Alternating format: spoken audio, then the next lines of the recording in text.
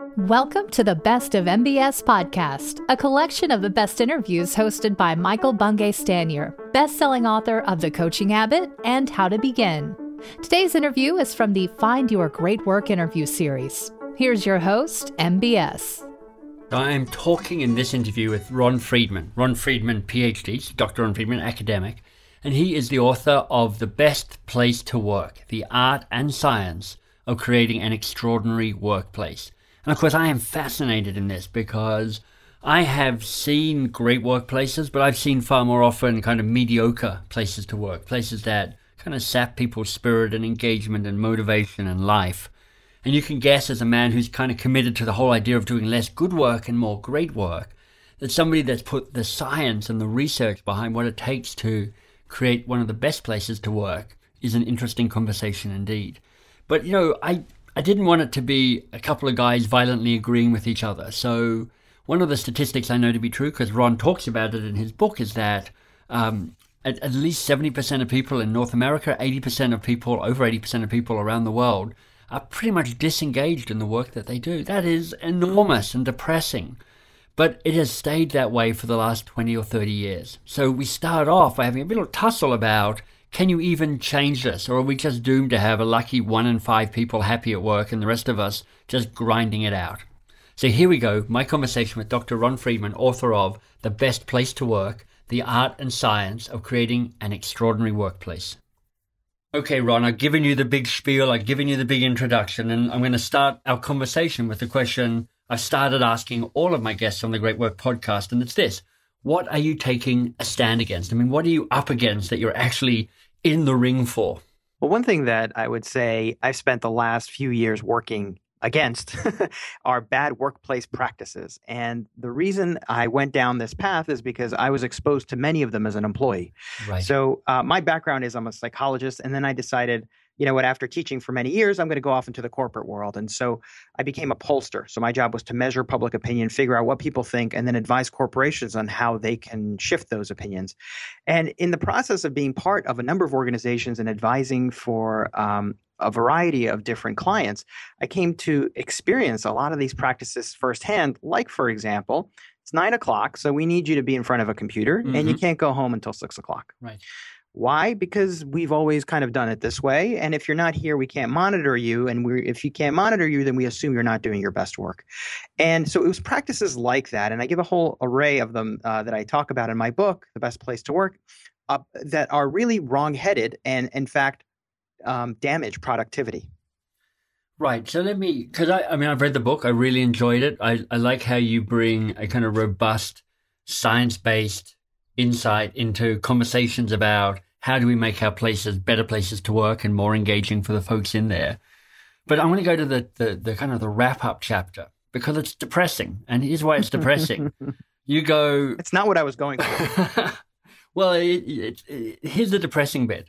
Uh-huh. You reference Gallup, you reference kind of infer Marcus Buckingham's work about their ongoing measurement of employee engagement. Right. And so I came across Tom Peters banging drums about employee engagement at least 20 years ago. Marcus Buckingham must have been doing it about the same period of time. Mm-hmm.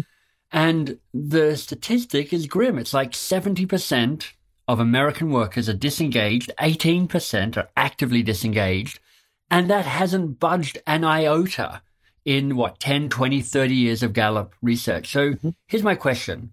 Are you and I just kind of wasting our time here, or do you really, truly in your heart believe that we can actually change this? Because, it feels pretty stuck to me.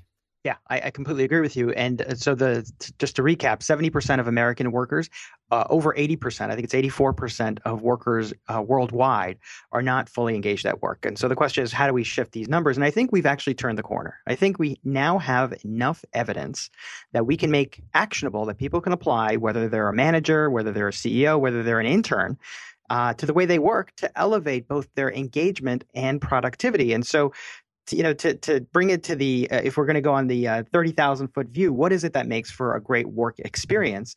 And it's actually quite simple. It's when we have our three basic human psychological needs fulfilled. So what are those needs? The first need is the need for competence. So feeling like you're good at your job, but also critically having the having opportunities to grow that competence on a regular basis. So it's not enough to come into work and feeling like, I'm good at writing memos. That's great. But you need to go beyond that because you're going to get bored every once in a while. And so you need to have stretch goals that allow you to grow your competence over time. The second basic psychological need is the need for relatedness. So feeling like you're connected to the people around you in a meaningful way, in an authentic way. So feeling like you're respected, valued, appreciated, all the good things that happen when we're around people who value us. And then the final need is the need for autonomy. So feeling like you have some say in how you go about doing your job. When we have those basic human psychological needs fulfilled, we tend to be happier, healthier, more productive. And it has been proven, frankly, over decades in a variety of cultures, regardless of age, regardless of gender. So the main question is, well, how do we start applying some of these? How do we start allowing people to experience more psychologically fulfilling experiences? And there are some very concrete things that anyone can do to elevate their experience at work. And that's what I talk about in the book. Okay, I want to come back to those because there's the three interesting drivers of psychological engagement. I want to kind of go macro rather than micro just for a moment. And the question, I guess, is this. So you think we've turned the corner, which is great news. Is the change that has to happen to kind of change that slightly depressing percentage, does it happen within organizations, or can it only really happen when old organizations crumble and new organizations come? I mean, is it just that old organizations are finally kind of kicking the bucket and there's this kind of bursting forth of new, smaller, more nimble, more kind of millennially, if to coin a phrase? Is it that, or is there actually ways that you can change old school companies to help them be great places to work? I think that managers have long suspected that many of the things they're required to do on a regular basis are ineffective. And they haven't had the data to support that contention. And now they do. So, for example, we now have evidence showing that if you give people the Employee of the Month award, they're going to be less motivated rather than more motivated. I know. Why is that? Well, yeah, unpack that. Because, I mean, I read that and laughed when I read it in the book. It feels true. What's the data behind that? So there's research showing that if you recognize people, that they're going to be less motivated moving forward, because especially when it's tied to a timeline. So if you give people a reward every month, then they know that the question becomes, did I get the award because management needed to fill a position, or is it because they actually value the work that I'm doing? The other thing is if you get that reward, you also become less motivated because you have that kind of sneaking suspicion that, am I going to be rewarded again, given that I just received the award? So it has the ironic impact of actually making the person you want to recognize less motivated. Well, just to say, Ron, you've already won the podcast guest of the month with me. Just wanted to let you know that while you're carrying on. But go on. It's an honor. Thank you. And I think that's just one example. Another example, and we talked about allowing people the flexibility to work when and where they'd like. And so I think for many years, people have suspected that if I allow my employees the opportunity to work when they feel most suited, assuming that assuming that the work allows for it, right? So we can't have receptionists not showing up at work because no one's going to be picking up the phone. But assuming your job allows you, and most jobs fall into the category, at least white-collar jobs fall into the category of work that can be done flexibly. Yes. When you provide people opportunities to work flexibly, they end up becoming more productive. So why is that? Well, it's a couple of things. One is we talked about the psychological need for autonomy. So autonomy is feeling like you have some say in how you go about doing your job. When you have the ability to control when and where you work, you feel like the work you're doing is your choice. You're not being pressured to do it. You're doing it because you want to do it. That makes you more motivated. The other thing is it allows you to work during your best hours. So we are not equally effective over the 40 hours of our week. So, for example, in my case, I'm a morning person. So I tend to be most impactful between the hours of 9 and 12. Yeah, and sadly, we're recording this at 4 o'clock. So 4 o'clock, I get on a podcast with some guy in Canada. Just kidding. But the reality is that I would not be quite as good at writing my next article right now. But I am good in the context of being around other people. That's why I'm doing this podcast now, is because when you're around other people, that's naturally energizing. Got it. So that's, if you want to kind of schedule your day in an intelligent way, doing your deep focus work early in the morning is a good idea. And then scheduling afternoon meetings makes sense. So my point is that the 9 o'clock hour, to me, is doubly as valuable as the 4 o'clock hour. So if I can schedule my day according to when I know I am best, I'm going to get more done. And so that also speaks to why you want to provide people with flexibility when you can. Oh, that's a really interesting. I've heard something like this before, but I've never heard somebody say, like you just did, my 9 o'clock is twice as valuable as my 4 o'clock. That's a really great way of kind of quantifying and helping kind of measure out how you spend your time. Because I certainly, even though I've always thought that, I still spend my time like each hour is worth the same amount. And I love the way you're reframing that. And I would also add to that I think that our happiness return on investment potentially also has that different weighting. So I've been thinking about this recently where I think that if you work on a Sunday, that does more damage to your happiness than it would be working on a Monday, right? That's kind of obvious. But if you think about it in the inverse, which is that Sunday is my day to maximize my happiness for the week, and I'm going to schedule it accordingly, I think there's a lot to be gained with that sort of thinking. I love that. All right, so I'm going to get meta on you because you talked about the 3 psychological needs: autonomy, competence, and relatedness. And, the good data that we have is that if we can provide people as is appropriate for their roles, and it often is, that degree of autonomy, that choice, that competence, that ability to grow and stretch in the work, and that relatedness, that kind of connection with other people, they're going to be more engaged, it's going to be more motivated, it's going to be a better workplace. So my question is, well, okay, nobody's going to disagree with that, or not many people. Not intellectually. So what's the barrier to letting that go? And if I'm a senior leader in an organization, I can feel that allowing other people autonomy and competency and mastery undermines my own sense of autonomy and competency and mastery. So while I'm like, I kind of get this in theory, in practice, I'm like, it's pretty uncomfortable to let that go. So how do you deal with that need to preserve old structures because I've got really comfortable and I flourish at the top, in the sweet spot of those old structures? So I'm going to answer that, but let me just question the framework for the question just a little bit. Okay. And that is, I think that the main barrier to having the psychological need fulfillment in most workplaces is not people saying, I don't like this idea of providing people with competence growing experiences, or I don't like the idea of people having close relationships at work, though to some extent that is the case.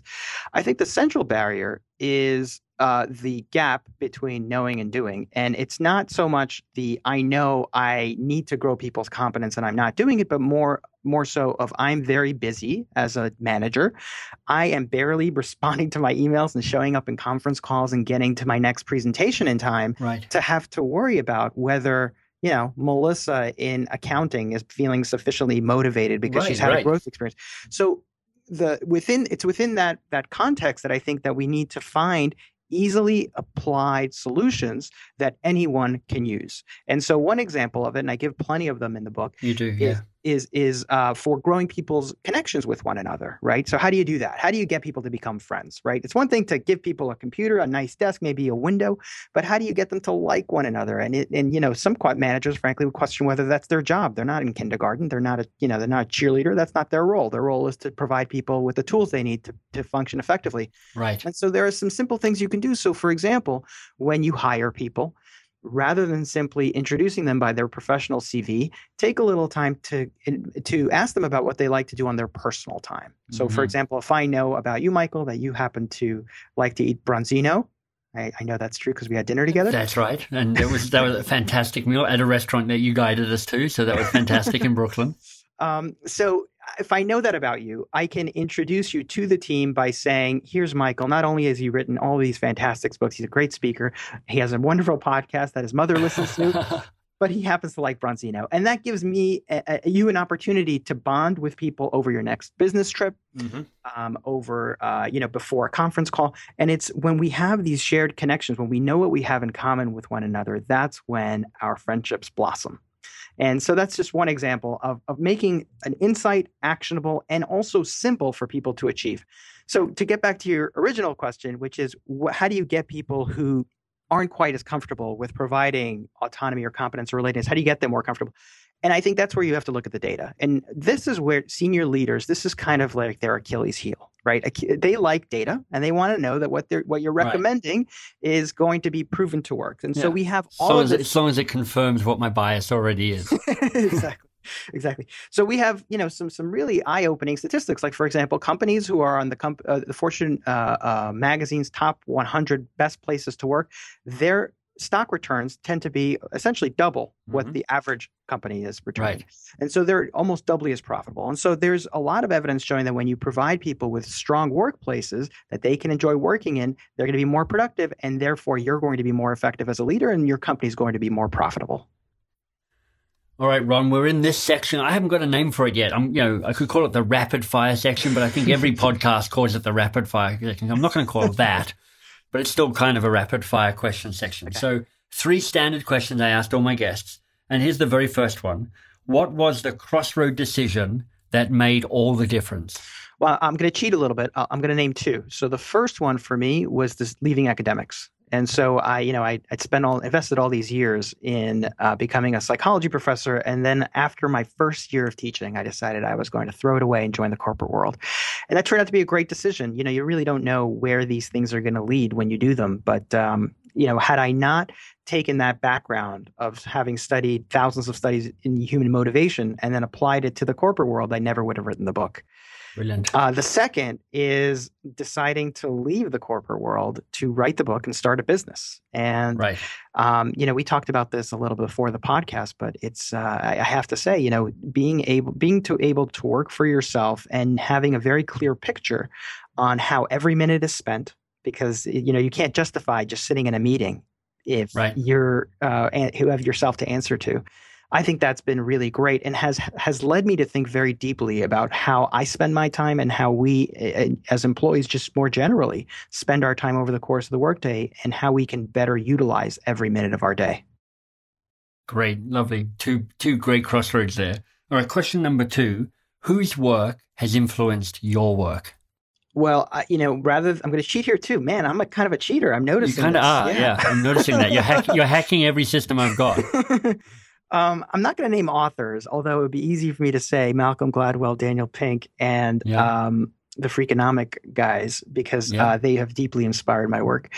But what I will say are experiences that I've had working for 2 different people. One is when I was a graduate student, I worked for 2 advisors. One is Edward Deci, who came up with self-determination theory, who really kind of drove the ideas in my book, and also Andy Elliott. And being in academics, what you learn is to anticipate every problem that reviewers are going to have with your study before you actually do the study.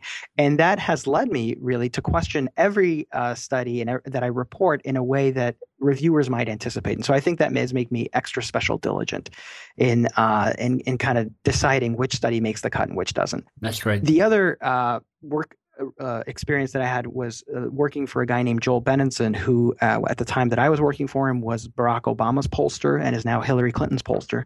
Mm-hmm. And that experience of really being a consultant more generally has led me to be very focused on what are the actionable recommendations that come out of what I just reported. And so what I do in the Best Place to Work and really anything that I work on is I try to distill down not just the information, but then translate it into an action item that anyone can apply to improve the way they work. And I learned that being a consultant, not being an academic.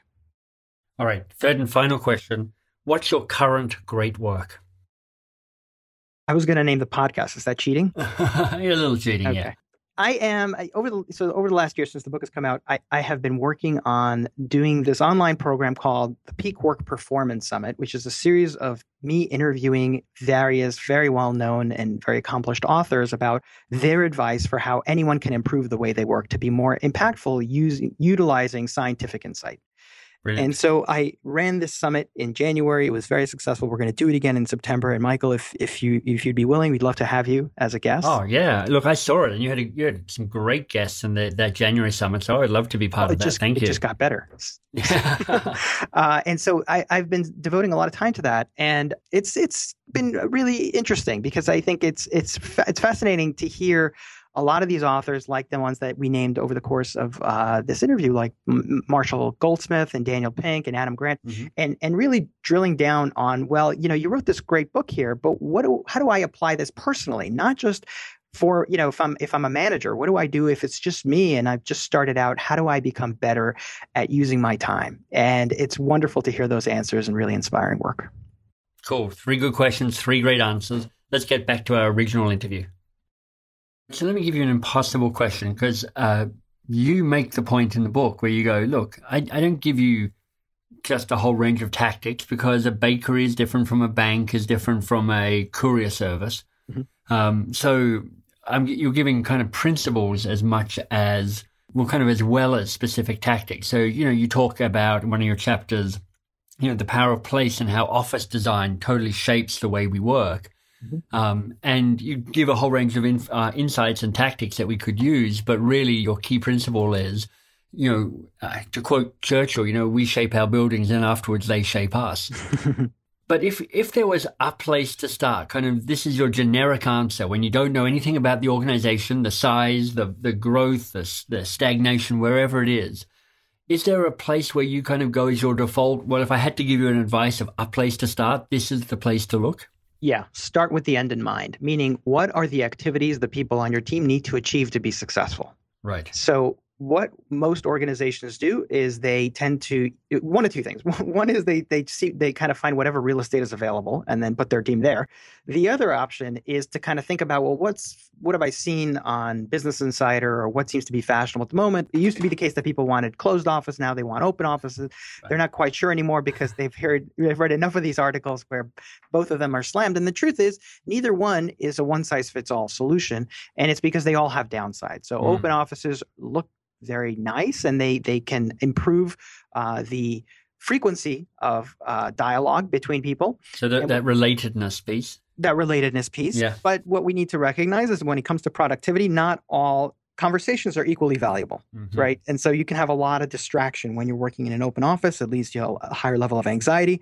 And what I've personally experienced working in open offices is that you end up having to either come in early, stay late, or work over the weekend because that's when the work gets done. You can't get any work done between 9 and 5. Right. I think it says something really disappointing about most organizations where people feel like they need to leave the building in order to be successful. Right. I've walked that same path, worked in a great place with an open office. Socially is a whole lot of fun. Practically, I'm like, okay, I'm now going to the coffee shop to actually get my work done. Exactly. And to be fair, private offices aren't, as great as you might think either, because what ends up happening is people are isolated from one another. And so when we talk about the role of serendipity, and I think that is something that is worth considering, what ends up happening is people need to get on one another's Outlook calendar in order to meet. And so that's kind of that's not an ideal situation either. And so what I argue in the book is that there is research showing that when you provide people, let me take a step back. When you think about autonomy, what did we say when it comes to autonomy is having that feeling of choice. You're working in the way in which you feel like you'll be most successful and because you fully endorse the way that you've decided to pursue solving the tasks on your plate. So if you give people a choice of a variety of different settings, so thinking of kind of a range of options where you give people that private office where they can work, but then also offer some open spaces that don't require reserving a conference room in order to have a meeting. So having a coffee shop that people can go to, or social settings really that are not as formal. We invest a lot of money in our conference rooms that hardly get used unless we're in a very formal meeting. Right, that's true. Yeah. And if we just spent, a fraction of that on building social spaces that invite people to spend some time together, even when they're not talking about work, I think we'd all be better off. So I don't know that I've answered your question. I've kind of gone off on a long screed, but let me just circle back, and that is start with the end in mind. Yeah, nice. And so if people are looking, if you have a team that is comprised of writers, for example, or researchers that need the ability to focus very quietly, you might want to err on the side of providing private offices or providing social spaces that demand quiet. So an office library, for example, a place where people can go where they can be free of their screens and free of their cell phones and really focus. That is one example of an approach that I think would work. I like that. I love the metaphor you use around this particular topic, the caves and campfires metaphor in the book. It's really powerful. And that piece around creating an environment that allows different places for different types of work and allows autonomy, so you get to choose which one is needed there and then. Very powerful. Thank you. So you got a lot of good people blurbing your book: Adam Grant, Dan Pink, Marshall Goldsmith, a bunch of kind of familiar faces. But one of the ones that I don't see very often and who I love is a guy called Edgar Schein. He's one of the real thinkers in this space for me.